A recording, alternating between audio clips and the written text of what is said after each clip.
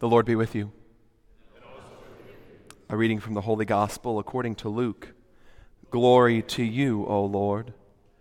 Jesus told his disciples a parable about the necessity for them to pray always without becoming weary. He said, "There was a judge in a certain town who neither feared God nor respected any human being. And a widow in that town used to come to him and say, 'Render a just decision for me against my adversary.' For a long time the judge was unwilling, but eventually he thought, 'Well, it is true that I neither fear God nor respect any human being. Because this widow keeps bothering me, I shall deliver a just decision for her, lest she finally come and strike me.' The Lord said, 'Pay attention to what the dishonest judge says. Will not God then secure the rights of his chosen ones who call out to him day and night? Will he be slow to answer them? I tell you, he will see to it that justice is done for them speedily.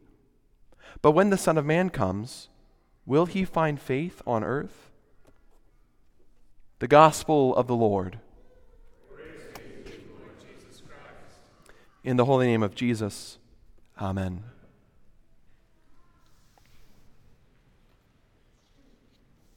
Jesus told his disciples a parable about the necessity for them to pray always without becoming weary.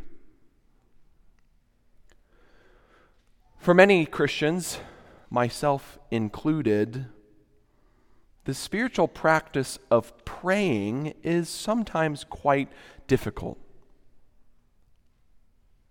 In my estimation, this is primarily due to a misunderstanding of prayer. We all know how to pray, but no one ever taught us maybe why we pray. And I've noticed that not knowing the why of prayer has caused both distress and disinterest in the practice. Distress has been stirred by an understanding of prayer as incantation. The only way your loved one will be healed, your family will be protected, or your job will be secured is if you pray the right number of prayers. Miss one, and they're doomed. On the other hand, I found that people lose interest in praying when told that prayer is a conversation with God. Now, while there is certainly truth and beauty to this, many people still struggle with this reasoning. Why? Because it seems really like a one-sided conversation. Speak, Lord, your servant is really listening. Prayer then becomes a recitation of a laundry list of issues and needs to check the box of your Christian duty for the day. So what's the why of prayer? What's more, what is prayer? A couple of weeks ago, I was attending my second course with the Theology of the Body Institute, and I heard this quote from Pope Benedict XVI that sort of helped me put prayer into focus. The fathers of the church say that prayer, properly understood, is nothing other than becoming a longing for God. Becoming a longing for God.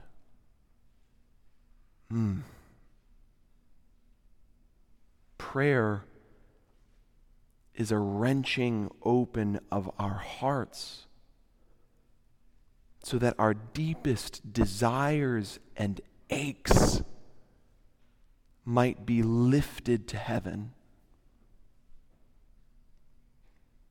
We see a glimpse of this in Jesus' parable of the persistent, or the let us be for today, tenacity, her tenacious widow. Her deepest desire and ache is for justice. She just wants her wrongs made right, don't we all? Ultimately, it is only in and through God where our longings find their rest. In and through God, all our deepest desires and aches find the soothing balm of healing and restoration. You see, if prayer is becoming a longing for God, to be tenacious in longing for Him, that means our whole lives are prayer, not just the moments when our hands are folded and our heads are bowed. But this understanding of prayer requires our faith to be stretched.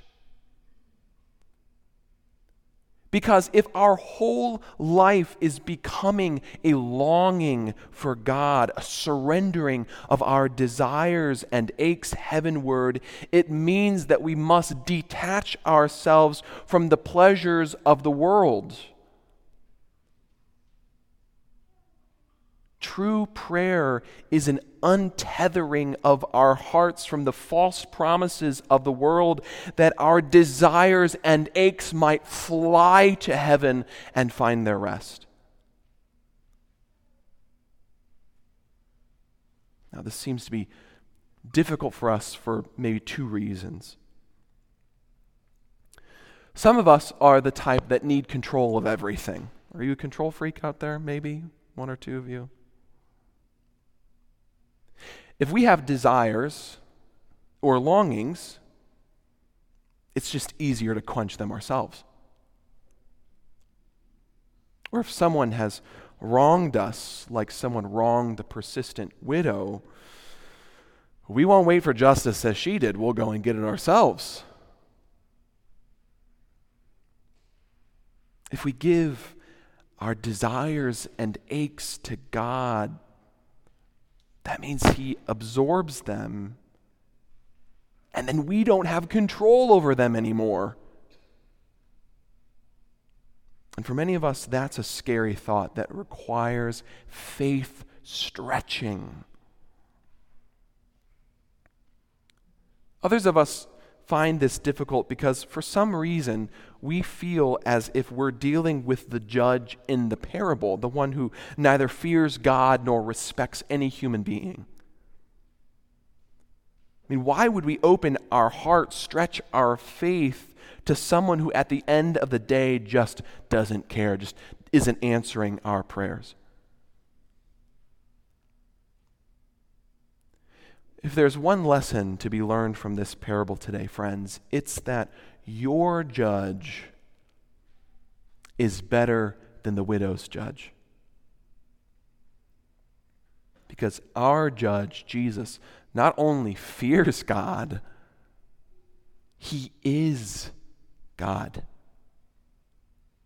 He is, as the beautiful psalm for today reminded us, is the God who neither slumbers nor sleeps. He's the one who is your guardian and your shade. He's at your right hand and guards you from all evil. And not only does He respect humanity, but He also loves humanity so much that He took on human flesh to bear the burdens of humanity and to pay the ultimate price for our sins, welcoming us into a divine embrace for eternity. Becoming a longing for God and opening our hearts to our loving judge isn't like trading punches, which the judge in the parable feared. She's going to come and clock me out. No, becoming a longing for God is like trading wishes. And we return to the homily from last weekend. God gives, we give back in thanksgiving. God gives back super abundantly. We give our desires and our aches to God, and He gives them back to us, healed and restored, prayers answered. St. Bernard of Clairvaux once said, when you pray, do we have that on the screen? There we go. When you pray, God will give you what you ask or something better. We become a longing for God, and God gives Himself back to us, body, blood, soul, and divinity. God always gives us something better, even if it doesn't appear to us as if it's something better. Because if there's anything I've learned over the years, it's usually agony that comes before ecstasy. Prayer is becoming a longing for God. It is a stretching of our faith so that when the Son of Man comes, He will certainly find such deep faith on earth. That, my friends, is why we pray today, let tenacity be to me. Let us, Lord, be tenacious, persistent in prayer. For when we long for You and surrender our desires and our aches, we trust that You will give us back Yourself. My friends, open your hearts. Become that longing for God. Pray for what you want. Be so grateful for what you get. For your judge is better than the widow's. Entrust yourself to Him, the one who judges justly and loves lavishly. In the holy name of Jesus. Amen. I invite you to stand.